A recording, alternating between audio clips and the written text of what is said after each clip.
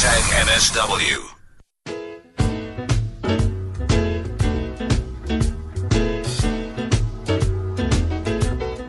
Well, it is a soccer night tonight. It is a Wednesday. Any thoughts that you do have, 060-584-2250. That's the WhatsApp voice note number. Anything on your mind. You know what? I don't know. There's just this feeling in the air today. I think we started off on the right note. We'll plow away. There's some interesting stories to come on the show tonight. Whether your thoughts are on the trophy handover today, the Chelsea game, whether your thoughts are whoever you're going to be betting on, I don't know. Your thoughts are, you know what your thoughts are on that topic. Exactly. Give me your thoughts on that. But you know what, La Liga, they recently ended with Real Madrid. We're talking about other champions now. They scooped the 34th La Liga title, kind of making them now the most successful team in La Liga. The league returned on the 11th of June, if you remember, with more than 10 games to spare. And, I mean, they had to play quick games, back-to-back. I mean, swift change in teams, long standings, goal-scoring charts as well. And the big question was, who's going to win the league? Who's going to get relegated, as well as those that make it into European competitions? They had to make it very, very quick in that short period of time.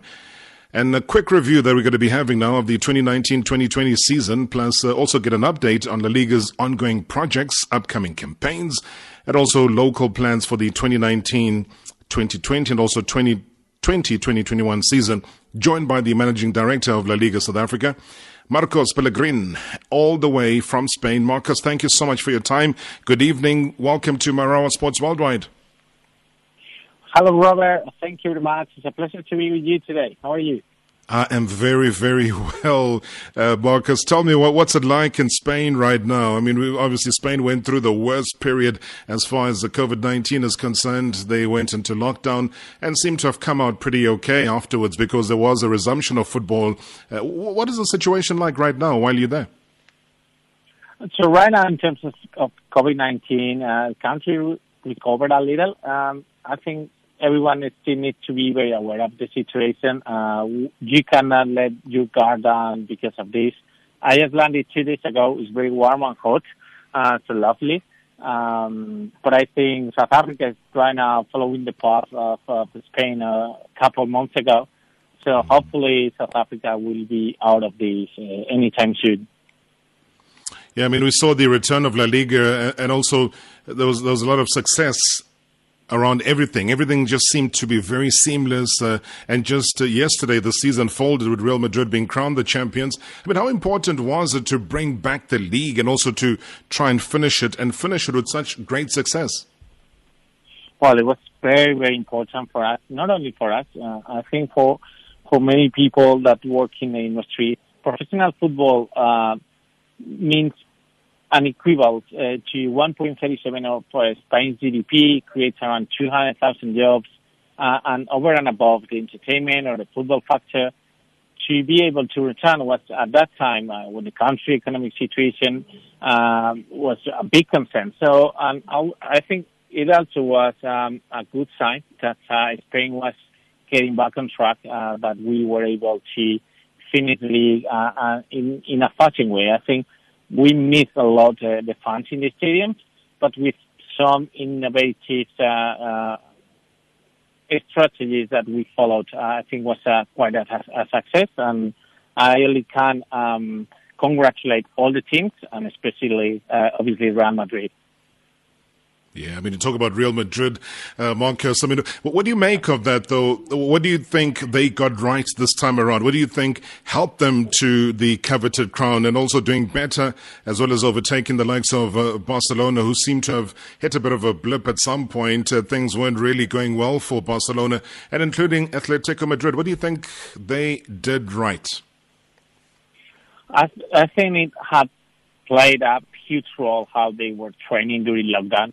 It's not easy for a professional sportsman to be training at home through a TV, getting everything through their phone or laptop. So I think there's strong commitment to follow all the procedures and the individual training sessions. I think played a huge role, and also how they get together as a team. And obviously the Zidane for this club, all that he means, and how he's been able to bring them out, because they played 11 matches without any losses, which is awesome.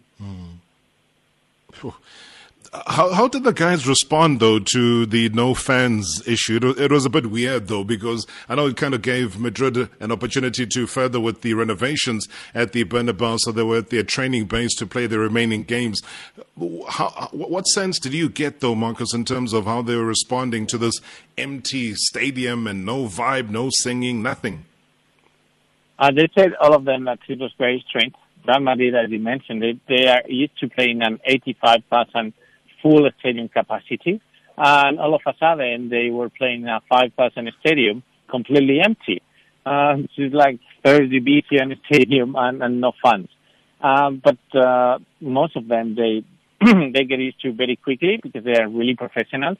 And at the end, they said that when you are in the game, obviously the fans cheering, it encourages you, but they need to get the job done, and it's what they did. And talking about it is what it is, you're talking here Madrid, Barca, Atletico. They're going to be playing in the UEFA Champions League next season. Plus such teams as Villarreal, Real Sociedad will be playing the UEFA Europa League. But how do you think they're going to be faring, though, in the tournament next season? Are they up to it now? We talked about the form of Barcelona, how they really didn't see it all the way through. There was talks of whatever was happening in the change room. I don't know what was going on. Maybe you've got a bit of insight there, Marcus. Well, with these teams, many times you see the last two Champions League from Real Madrid, they weren't performing at their best in La Liga, but they ended up winning the Champions League. So these huge sides like Atletico, Barca, Real Madrid, even Sevilla, they might struggle at some point in our national league because of how competitive it is, but they usually deliver in European competitions.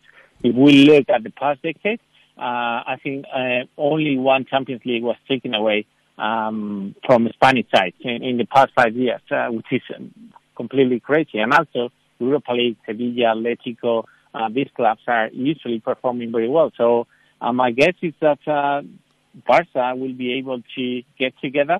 They got the talent, they got the team, they got everything that they need to perform, and I think they will be able to get back on track. I've been talking about the UEFA Champions League as well, Marcos. I know that the remaining games, now the quarterfinals, will see 4 of the La Liga teams playing in the tournament. Can that La Liga team, though, win the European title this year? 100%, as always. As I said, they've been winning a lot of titles in the past. Real Madrid is the most crowned team in history. Barca is top 5. Atletico has been very close in the last decade for several times. And also, we need to take into account that our league finished a little bit earlier than EPL or Serie A. So right now, they are all focused only on Champions League. So that might be a little advantage for them. That's a big advantage. I mean, I'll talk about the future of their coach, Zizou, and how he's been able to just come back and readapt into the climate at Real Madrid, though. But speaking about success, though, the return of La Liga saw that huge surge in viewership worldwide, with Africa as well as South Africa seeing the biggest increase as far as eyeballs are concerned. What would you attribute the spike in viewership, especially right here on the African continent and South Africa too? Well, first of all, the love for football from Africans and specifically from South Africans. One of the things that I enjoy the most when I'm there is how you people enjoy football, which is quite similar to how we do it in Spain. I think we are much closer, Spain and South Africa, than, for example, Northern Europeans, etc. And also, I think the digital innovations that we apply, the virtual stands, the virtual sound, I think also was very helpful because obviously it's never is the same that having a full crowded stadium, but also if you were watching on TV, it gave you the ambience, similar one, Not the same, but definitely much better than watching an empty stadium and listen the referee talking to the player, etc. So maybe those two things, and also that we were also the first league, big league to come back, and very happy that South Africa saw a 211% increase in audiences. Sure. And also we tried to stay relevant over lockdown. We did 10 activations over lockdown in South Africa, which is the country in the world that did the most activations for La Liga and for any other league or sports property. So I think that also played its role in having these numbers after all. I was going to say that, I mean, I know that you guys have been working your butts off here in South Africa. There have been some great initiatives, some great campaigns that were done here. And I'm sure that really contributed to the growth of the viewership of the fans. And I'm sure you'd want to press on a little bit more on those in the new season, would you? Sure.